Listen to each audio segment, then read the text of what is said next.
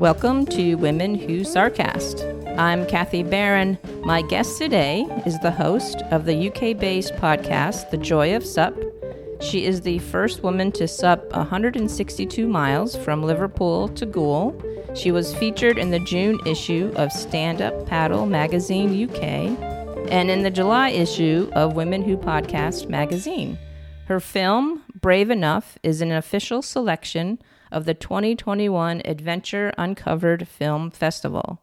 She's an ambassador for two charities, the 2 Minute Beach Clean Foundation and Seaful, and she's also an ambassador for Findra and Bluefin Sups. That's quite a mouthful, Jo, and we'll talk a lot about all of this. It is, actually. I think I need a drink of water. Please give a warm welcome to Jo Moseley. Oh, thank you. Thank you so much. I really appreciate that. Well, I'm honored and delighted to have you on the show, and thank you for being here. Oh, thank you for asking me. So, where to start? I mean, you have so much to talk about, and we have so little time, but one of the first things I wanted to talk about was how you got started with paddleboarding. Like, what led up to that point in your life that you're like, yeah, I'm going to jump on a board that I've never been on and see how it goes. Yeah. So I remember it really clearly. It was the 24th of September, 2016. And I had injured my knee in the January of that year. I'd slipped and injured my knee. And I'd been on crutches for a while and not in a great place mentally. You know, I couldn't move about much and it was sort of affecting my well-being and I was in pain. And then as my knee sort of healed and I came off the crutches, in the September of that year, I set myself a challenge to spend 30 minutes outside each day doing some form of exercise. And it mainly was walking at the time because that's really all I could do. Mm-hmm. I could slightly cycle, but it sort of was still quite painful. So I took a paddleboarding lesson because I'd heard that it was really good for your core strength, really great for your balance, but it wouldn't negatively impact my knee. So really, it was just something that could add to this rain or shine 30 challenge. And I went up to the Lake District, which is a really beautiful part of the UK, took the lesson, stood up and thought, wow, for the first time in months, I felt like a warrior, not a worrier. You couldn't wipe the smile on my face as we came home. And I just had found something that I really enjoyed. So, 24th of September, 2016. Yeah, we never forget those dates, do we? No. And I didn't know what it would lead to. It was really just following that interest and curiosity and just trying to do something that would lift my spirits. So, yeah. Yeah. And it sounds like you met a lot of people through that sport and continue. Yeah.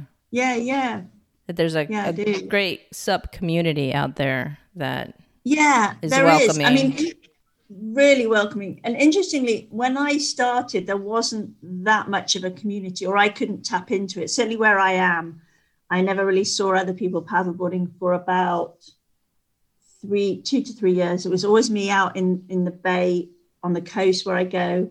Never saw anybody on the canal when I did the coast to coast. But now it's really blossoming. And I've tapped in through the podcast and through my writing, I've tapped into that community.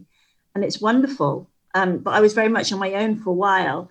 But now I see that the community is really flourishing. And it's lovely to tap into. It's amazing. And it seems like supping, paddleboarding is kind of taken off the last few years. Do you know what's behind that? I think it was probably bubbling away and then took off probably in the UK. I mean, there have been people that have been paddleboarding for 10, almost 20 years in the UK. I think one of my guests, her first paddleboarding lesson was early 2000s. So it has been bubbling away, and I guess it reaches a tipping point. I think the COVID pandemic aided the growth of it in the sense that people wanted an adventure on their doorstep and well-being. And also there's been campaigns about encouraging more women, particularly, to paddleboard. And so, in the last 2-3 years, it really has taken off massively. And I think a lot of that is driven by women. And for a variety of reasons. It's a sport that you can get into with not that much experience beforehand of water sports. It's very accessible. And I think also there's an element, probably a bit like podcasting, actually, where there isn't this huge history of how you do it. So you can almost create the doing of it in the moment. And I read an article by a woman who's a white water paddleboarder, a young woman, who I'm going to have on my podcast, I hope. And she said something similar. She said, we're sort of creating the way paddleboarding is done as we're in it. It's not like cycling or running that have got this, or kayaking or huge history. But the podcasting is, we're all making it up as we go along. Right. And, and it's very welcoming in that respect. So, yeah, it's been a wonderful thing for me. And one thing that you had mentioned before, that paddleboarding isn't quite diverse as you would like. Do you find that kind of increasing as the years go by, or how is that being promoted? I hope so. I mean, for me, trying to find guests for my podcast is literally going through Instagram, like looking at the hashtag and going from one person to another. And it isn't as diverse, certainly in the UK. It's, ethnically, it's not as diverse by any means. I hardly ever, I do focus on women, but I really don't see men or women of color. But that's just my Instagram feed. Mm-hmm. So I've got to find other ways, certainly find other ways, because I would like it to be more diverse. Yeah.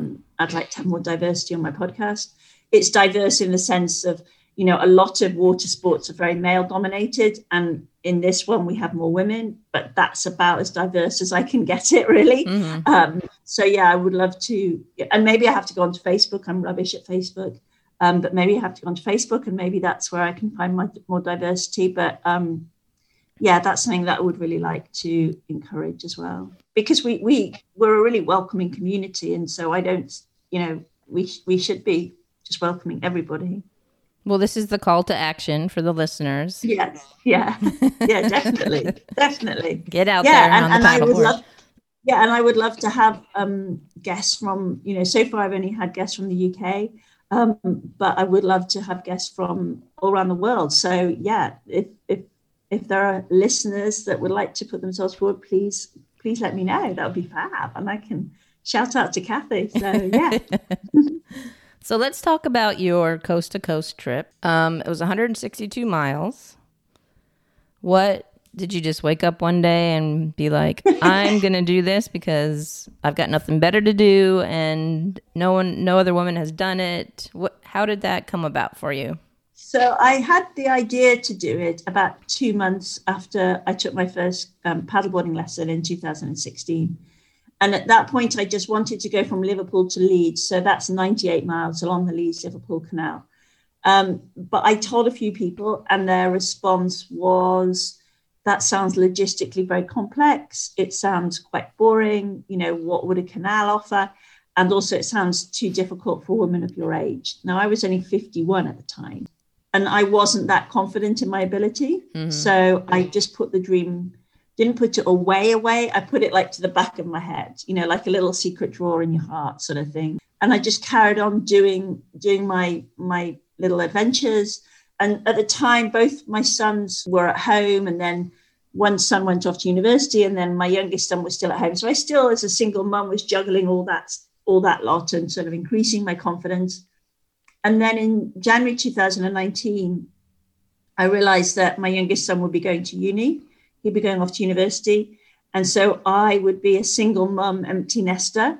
And I didn't want to be that sort of mum that was always ringing up and saying, oh, what are you having for your dinner? And are you okay? I wanted to have a dream that would pull me to the future over that sort of hurdle of him going away and realizing, they're both going off and doing their own thing. So I wanted to have a big dream. And also in the intervening period, I'd had quite a number of girlfriends had died. And some I knew more than others. Some were like schoolgate mums. Some I knew, had known for years. And cliched as it sounds, I really just realized that life is really short, really precious.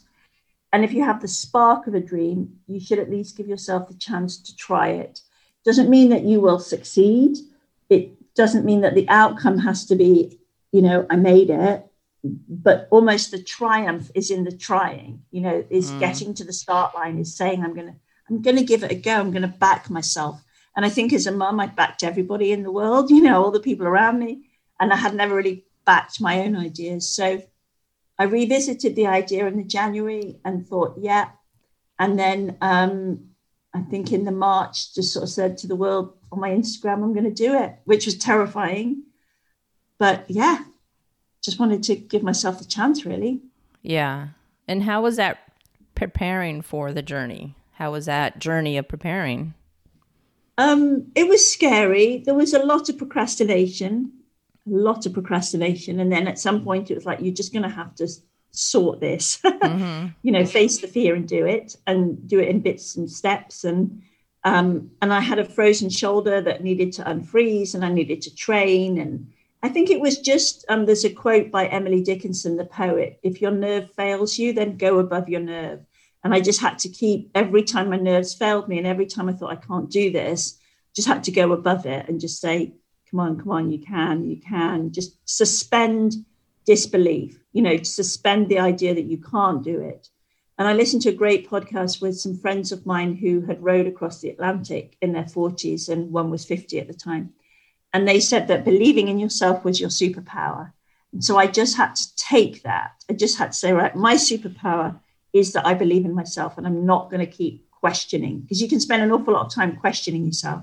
And I'm just going to suspend the disbelief that I can't do it, or I'm going to suspend the belief that I can't do it, and I'm going to believe I can do it, and I'm just going to work with that, which is not my natural instinct, because my natural instinct is to question and doubt myself all along the way. So it was quite unusual for me, but that's what I did, and I just trained accordingly. Awesome. So how does it feel to be the first woman to accomplish this task, this journey? It feels, it's nice. It's really nice. And what's lovely is that other people have gone on to do it. And one of my guests on the podcast, she went on to do it last year with a friend. And it was funny because I took 11 days, and we were making the film, and I was picking up litter, and I was fundraising, and all those things add to a day, all of that takes up time.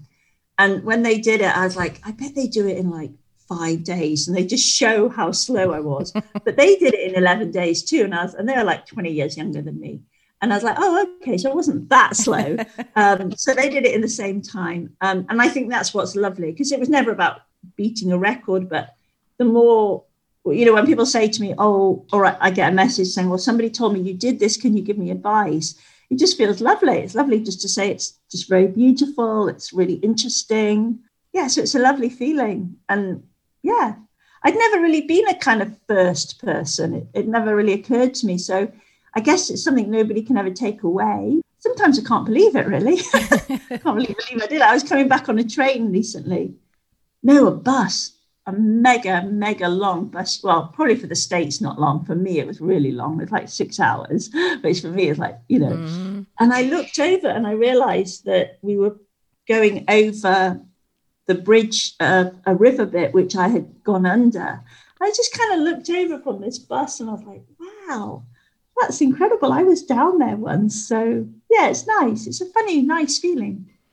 Yeah, that's pretty amazing. And then people are going to be looking to you for tips and advice, and I think that's great. Yeah, and I give talks to.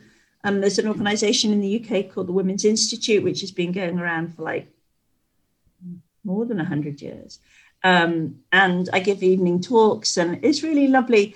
Afterwards, people say, the women say, I think I might book a lesson, or they'll message me and say we went out as a group, and it's just passing that forward, paying forward the kindness I was shown, and just encouraging people to try it. They don't have to paddle across the country, but just encourage them to try something new. So yeah, it's lovely. Well, I have a SUP lesson tomorrow. Fantastic. And I actually did a SUP lesson when I was on vacation in Hawaii. Many years ago, and it was great. So I have this grandiose vision that tomorrow is going to be exactly like Hawaii, which it's not, because it's not Hawaii and I'm not on vacation. But No. I'm excited, and Yeah. I'll let you know how it goes because Please do. I do have some low back issues, so I don't know if it's going to help or hurt. But Yeah. that'll definitely be the test. And if it goes well, and I'm not laid up for a week with my back afterwards, then I'm definitely going to purchase a paddleboard. Oh, wow. And which beach will you be launching from? Is it a beach you're going on or a lake? Well, it's actually a bay because I live in the San Francisco Bay Area, and I live in Alameda, which is like a little island next to Oakland.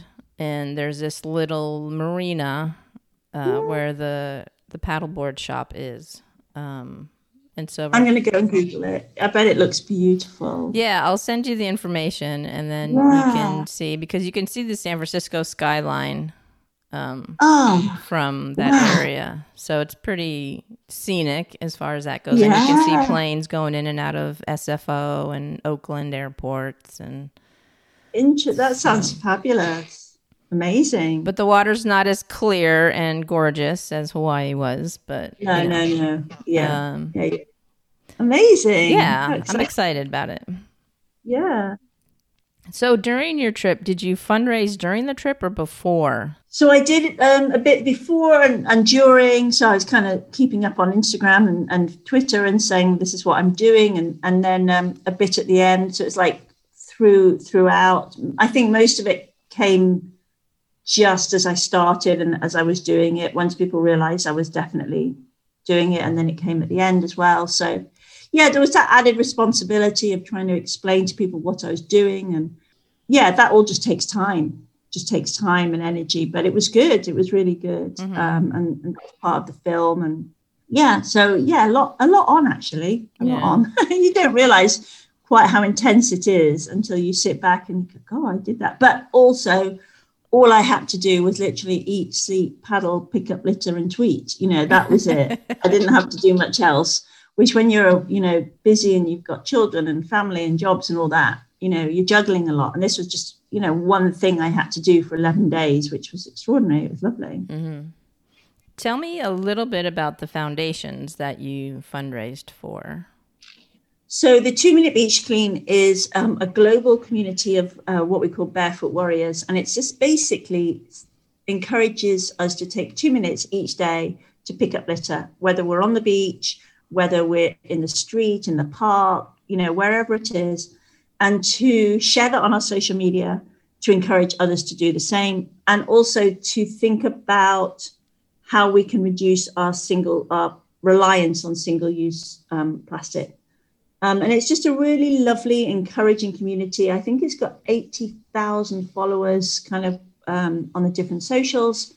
People across the world. You don't have to join anything. You just do it and you hashtag it and they'll find you and encourage you. And, sometimes I'll be sharing stories of someone in Russia or someone in Hawaii. It's really lovely, very gentle, very encouraging. And it just welcomes everybody. It's not sort of politically affiliated. It's not shouty. It's just everybody's welcome just to take 2 minutes to do it, post it and be cheered along, really. So, yeah, It's lovely. And then I raised money for a charity called the Wave Project, which is a charity that takes children and young adults surfing with surf therapy.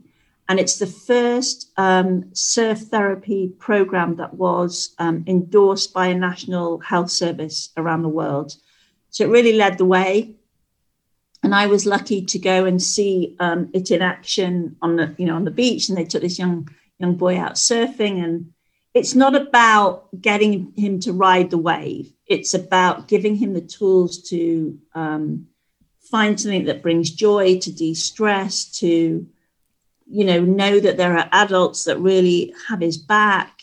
Yes, really lovely, really kind, really caring. And there's a lot of overlap in terms of the place where I did it. They had a beach clean board because, we're all looking after the ocean because the ocean looks after us. It's that simple. So yeah, they're the two that I fundraised for. So really wonderful charity. Yeah, amazing work for both of them. And I think that's amazing that they have a foundation that will help kids get on the water, because I know there can be a lot of fear around that, especially the ocean. So yeah, Yeah, no, it's really, really, to see it in action was really amazing. And some of the children are carers. Some of them have gone through really difficult situations, maybe have PTSD, anxiety, mental health issues. And I think now more than ever after COVID, young children, they've had a rough time. So, yeah, it's amazing. So while you were on this journey, how was it for you emotionally and physically? Physically, it was fine. I mean, I've never said that I'm the strongest paddleboarder. I'm not the fittest. I'm not the fastest. But I think I do have that element of grit. I'm very good, probably being a mother, of just doing the same old thing day after day after day, Oh, the washing, the dishes need cleaning. So I'm pretty good at just bribing myself when the going gets tough to just keep going. So physically it was hard, but emotionally it was harder. It was that self-belief, and at one point I did go wrong on the canal, and, all the demons of what I've ever done wrong in my life came flooding back. Do you remember that time in 1987 when you went to this concert and you said this and you upset this person, or you didn't quite understand this, or 2001 and this went wrong? Those moments, all these things come flooding back. That was probably the hardest, and overcoming the doubts, when I was tired and wet and hungry and thinking, oh, God, I can't do this. Have I literally bitten off more than I could chew? And there was one night when that really happened, and I was awake at 2-3 in the morning and thinking, this is just, I don't know that I can do it. And I just had to say to myself, look, however long it takes, as long as you physically can do this, just take as long as it takes. You can ask for more time off work. You can just say to people, this is harder than I thought. I'm just going to keep doing it step by step. And in the end, I did take, I think I had planned to arrive at the end at maybe 12-ish, and I arrived at 5-ish. So, 5 hours across 11 days wasn't too bad. But I just had to give myself that grace just to say, just keep on trucking, just keep on paddling. You got your chocolate, you got your peanut butter sandwiches, just keep on going. And it's a good lesson. But sometimes it is just the grind, and you just grind it out, really. Yeah. So you were powered by chocolate. That's not a bad thing.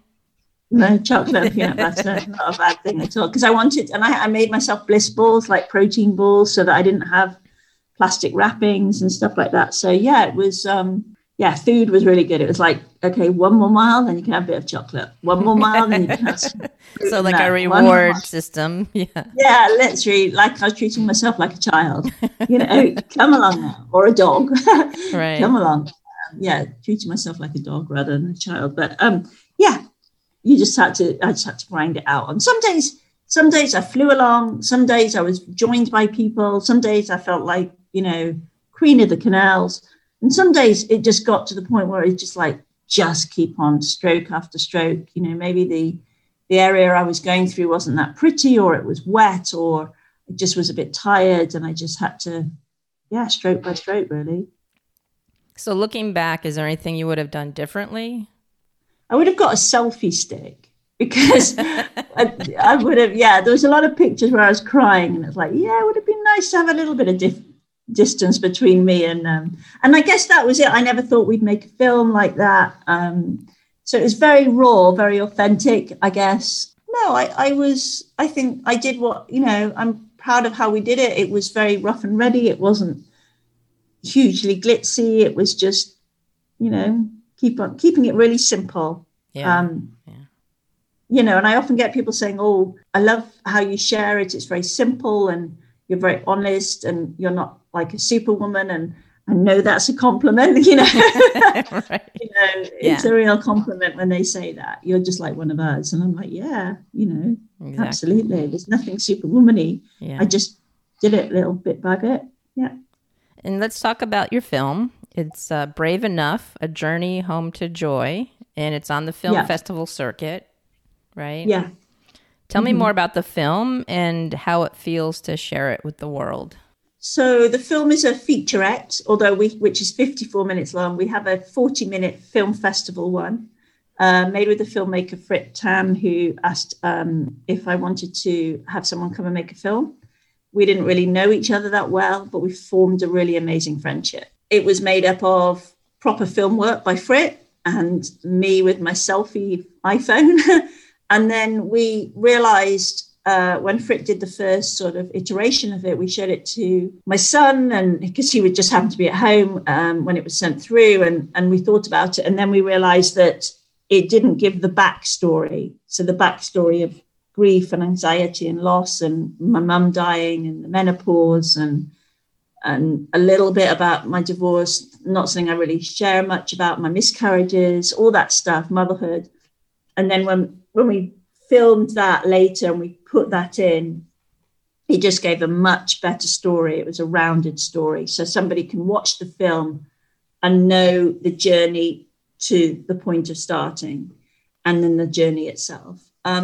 So it's lovely. It's not, and we both wanted to make a film that you don't normally see. I mean, I go to film festivals, I go to Banff and, all these really incredible film festivals, Ocean World Tour, all the stuff.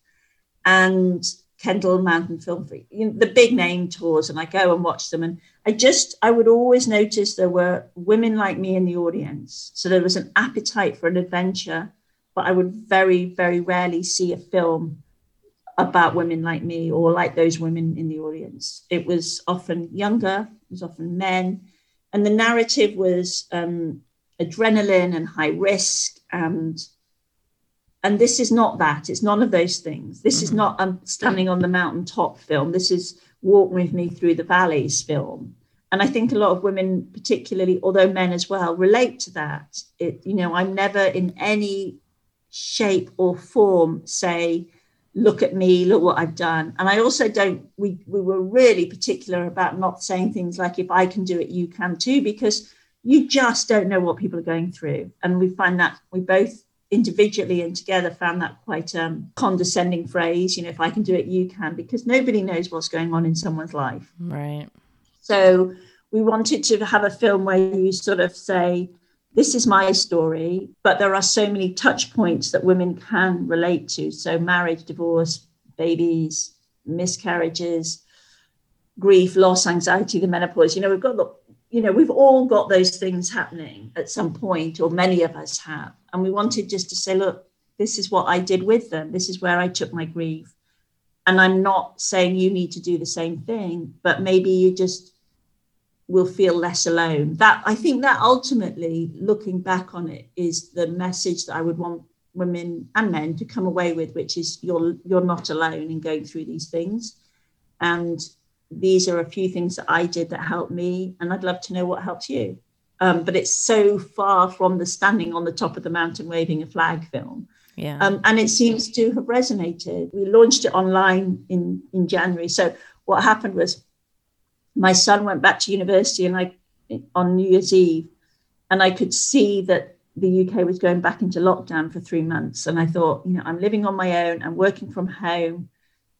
Other people are going to be doing the same thing. And I messaged Frit and I said, why don't we see if we can launch the film online? And we created these film festivals, and people loved them and they watched it. Our own film festival, just at Frit and I sharing the film and having a Q&A.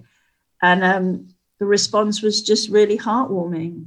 We were having people in the chat box crying. I relate to you, or this is just my story, or very close to my story, or I understand, maybe I could do something, or maybe I could do something for a weekend. And then we launched it into the main film festivals, and it's sort of going around the circuit now. And we've just found another one that we're going to. And that's great. That's amazing that you're able to share your story. And do you feel like a sense of responsibility for sharing that story, or?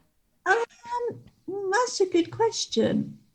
I stand by the film. There's nothing about the film that I've come across in hindsight where I go, ooh, I don't know if I stand by it. Mm-hmm. So if somebody said, well, I'm not sure about this bit, I could give them a really good reason why we included it.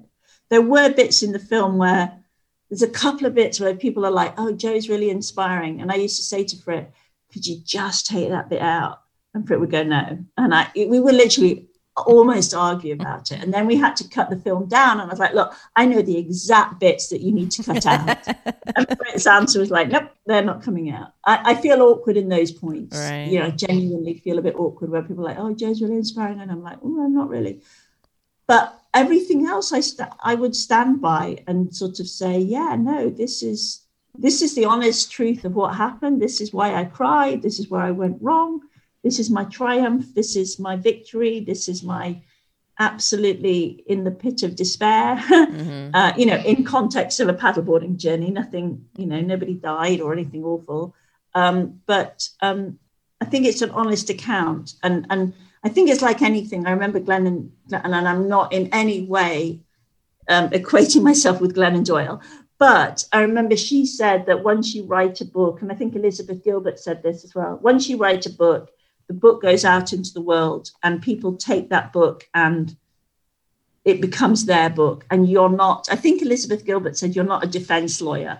You don't go around having to defend the book to how people interpret it. Right. And I remember a podcast where one of the podcasts I listened to when I was first listening to podcasts, and she said something like, people would come up to her after Eat, Pray, Love, and they'd say, oh, my husband, he was just as bad as yours. And she's like, I never said that about him, or this happened to me and it was just like this. And she'd go, that wasn't in the book. Right. Yeah. People take what they take.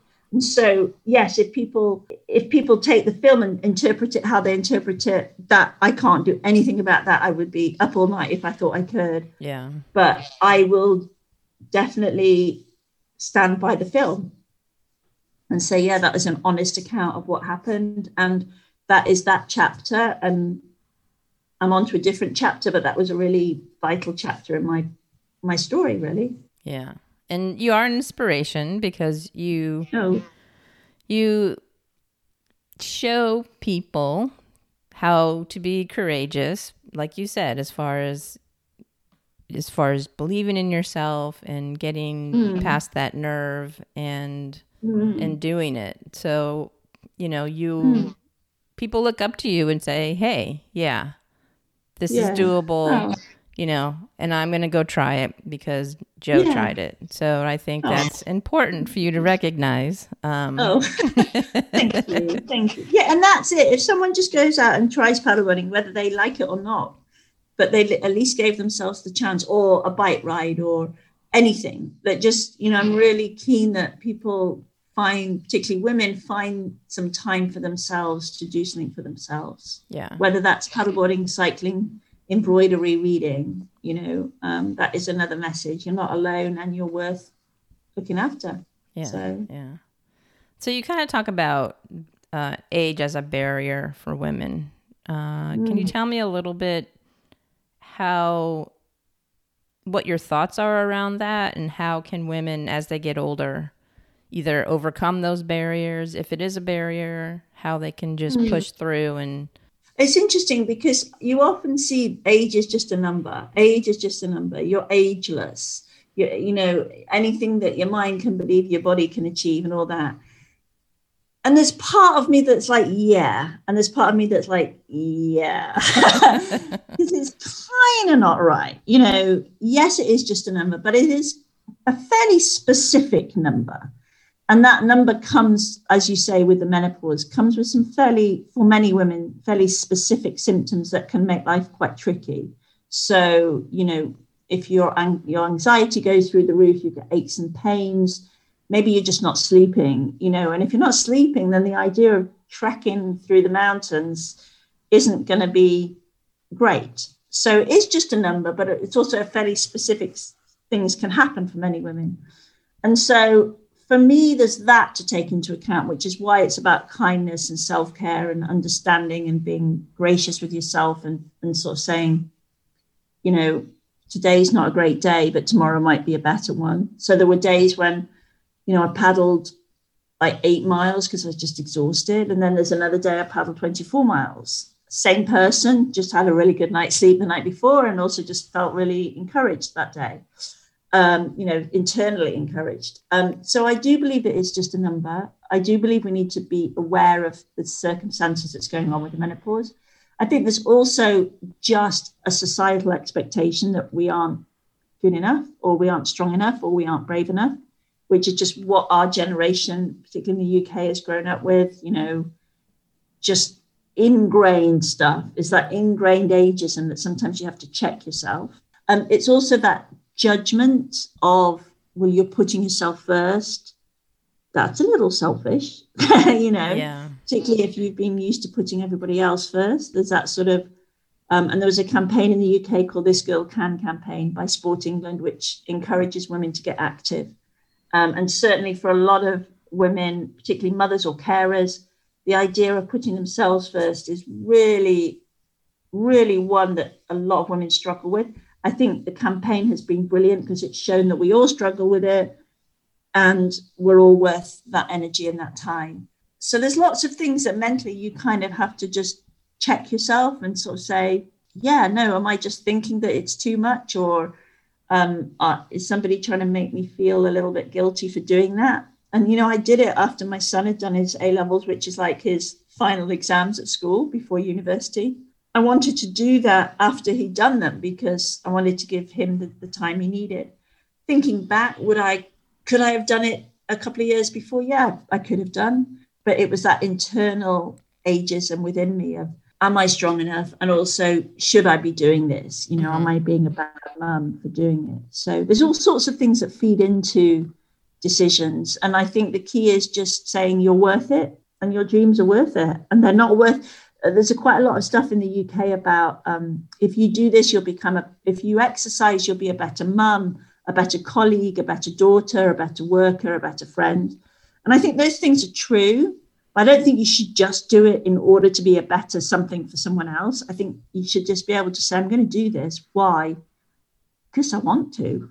Right. Yeah. There doesn't need to be an explanation. And like defending the film or defending a book, you don't need to defend any of your decisions.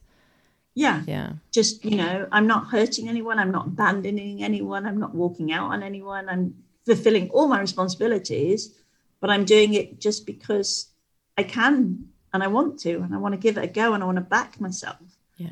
And, I'd never backed myself, never really. And so it's just the first time in my life I really backed myself. So it was quite novel, really. And I think women should be allowed to do that. And when you say that, back yourself, how does that make you feel as far as, is there a more sense of freedom, joy? Yeah, all of that, freedom, joy, and there's also a responsibility, but with that responsibility, it's like saying, I'm going to back myself. And if this doesn't work out, that's okay. The okayness isn't predicated on it working out brilliantly. It's, I'll take responsibility for whatever happens. And if it doesn't work out, it doesn't work out. But I'm not blaming anyone else. I'm taking it on board. And so when you do that and you say, well, there's almost a freedom in that to say, I'm going to give it a go. I'm going to do my best, and I'll catch myself if I fall. Yeah. And I don't need anyone else to catch me. So I'm good, thanks. And you paddle away. And you paddle away. And then someone can't criticize you because you say, I'm going to catch myself if I fall. If it doesn't work out, then that's down to me. But I'm not going to blame you. I'm not going to expect you to rescue me. Mm-hmm. So I'm just going to do it. So you don't need to judge me because it doesn't really have anything to do with you. And that's a massive thing for me to say, because until a few years ago, I didn't really believe you could do that. I was full of that whole self-judgment that I'd learned to believe that you have to put everybody else first. So yeah, that's great. So let's talk about your podcast, The Joy of SUP, the Paddleboarding Sunshine podcast. How did that come about? And what is your vision, mission for the show? So I listened to lots of podcasts and really found I enjoyed them. I listened to a few adventure podcasts and I found them a little bit mountaintop stuff, look at me. And I listened to a couple of just different things and I thought, those stories don't always relate to people, or they don't ask people on the show who are kind of people that I'd like to listen to. And I knew that there weren't many paddleboarding podcasts. There's one really great one called SUP FM. He interviews men and women. There's the British Canoeing. They have one. They interview men and women. And I thought, right, I'm just going to, but really very few. And, you know, I kind of looked around on Apple, and there'd been some that had started, but were like, you know, not in use anymore.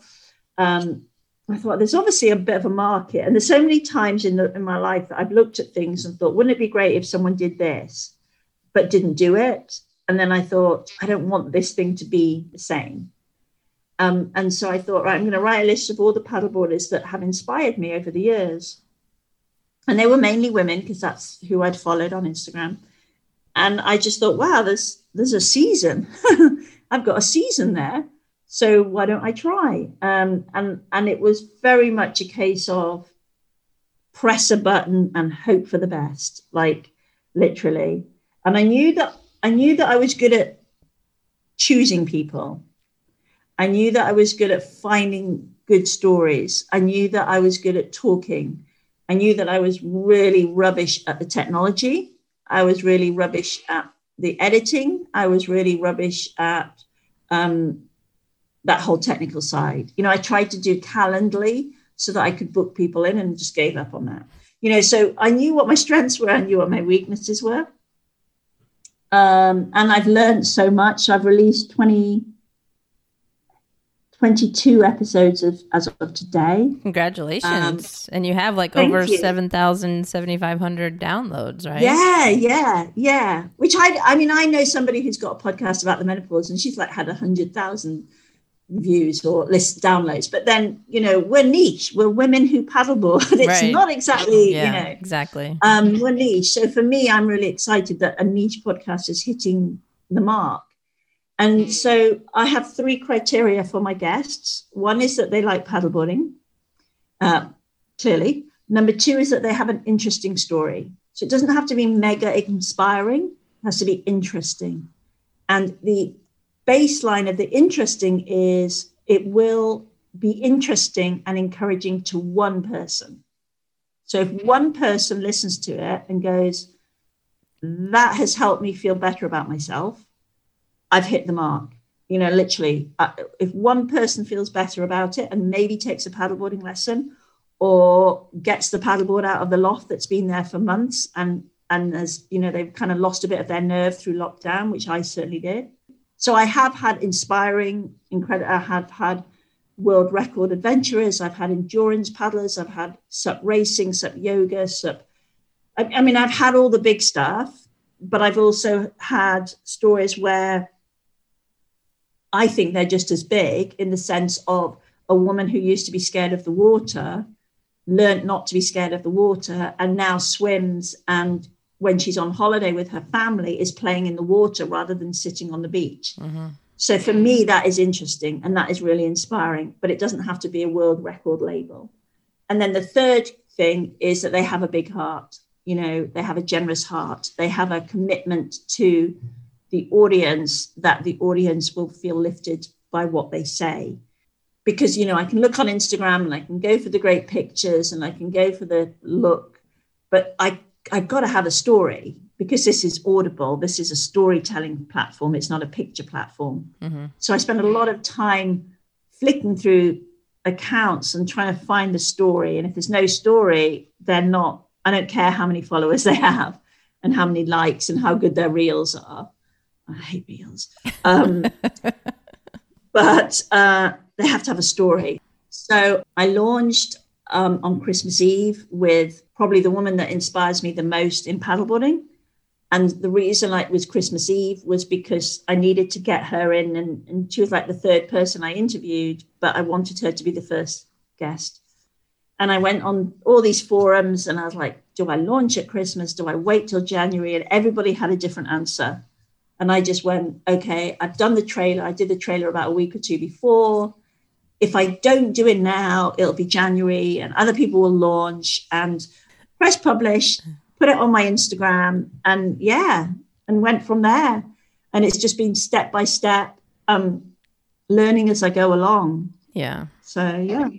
Well, even after 3 years of my podcast, I'm still learning, and there's always something to learn. And I'm always learning from my guests, which is the biggest reward for me. And you have a great motto. Can you share that with us?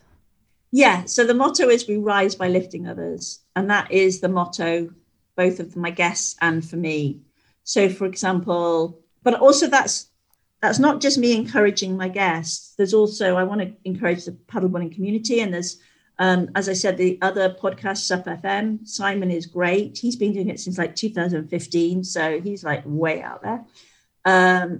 But, you know, if he's interviewed somebody, I'll tell people this was a great podcast. So I see we rise by lifting others to be supporting him as well. We're different. We've got a tiny bit of overlap on guests, but I try not to because I want to support what he does. And he's very nice. And yeah, just keep the paddleboarding podcasting community going, really. So, yeah, because it is still very small, and new people will come on and that's great. I just need to, you know, keep doing my thing and encouraging and yeah. Well, you're doing a great thing. And thank you. I think you're doing a great job with your IG promos. I'm always impressed by how you promote not only your podcast, but you promote others as well. So yeah, I try to because it can be lonely, can't it? It can be quite a lonely. I think what you're doing is great because you feel less lonely. You feel like it's so easy to see other people's and think, oh gosh, how do they do that? And it's good to promote other people. And I promote them and then you have the little DMs behind the scenes going, oh my God, this went wrong, or oh my gosh, I didn't press record, or right. You know, my mic isn't working, or you know, what do I do here? How do I do that? Yeah. And then other ones, you know, I've asked, particularly women my age who've got a lot that they're juggling. And I'm like, I just need a break. And they're like, have a break. You know, you don't just have to keep churning them out. Or somebody went to every other week. And I thought, do I want to go to every other week? No, I just want to have a little break in between. And yeah, so it's all learning and sharing. And I think as long as you surround yourself with podcasters that care about you and are kind, then we'll all just learn from each other. Yeah. So what tips or advice do you have for women who are interested in paddleboarding, but haven't quite taken the leap yet? I would say get a lesson, because paddleboarding is really accessible, but a couple of hours lesson can just give you that difference between knowing a few skills and not knowing them. And I'll go through the safety aspects too. So I would say take a lesson and just see how it makes you feel. And then try and get a little community if you can. I mean, I didn't do this because nobody was paddleboarding around me. But now there is more of a community, and I'm sure in the States there would be. You know, get a few people that cheer you on. You know, find people like you. It could be they're the same age or they're not. But, you know, find a little community of people either virtually or in real life that just cheer you on and sort of say, because it is a very supportive community, I've found. You know, and I'm really happy. I get all sorts of people tagging me and they're like, look at me. And I'm just like, wow, that's the best thing. You know, I love it. Yeah. I love it. Yeah. And believe that you can do it and keep your eyes on the horizon. If you put your eyes down, that makes you wobbly. But just keep your eyes on the horizon and yeah. For life and paddleboarding. Life, keep moving and eyes on the horizon. Yeah. All right. That's a good life lesson, I think. It is. Well, you can find Jo Moseley and her Sunshine podcast, The Joy of SUP, on Instagram at The Joy of SUP podcast _ and wherever you listen to awesome podcasts hosted by amazing women like Jo. Oh, thank you. Thank you so much for being on the show. Oh, thank you. It's been an absolute joy, and I can't wait to hear about your paddleboarding. Well, thank you. You'll be the first to know. Oh, thank you. That's an honor. Thank you for listening to Women Who Sarcast, an independent podcast. We welcome and encourage your snarky comments. Contact us at womenwhosarcast@yahoo.com and follow us on Twitter and Instagram at Women Who Sarcast. Support us on Patreon and become part of our sarcastic community. Visit www.patreon.com/womenwhosarcast. Show music provided by Mike Imbassiani.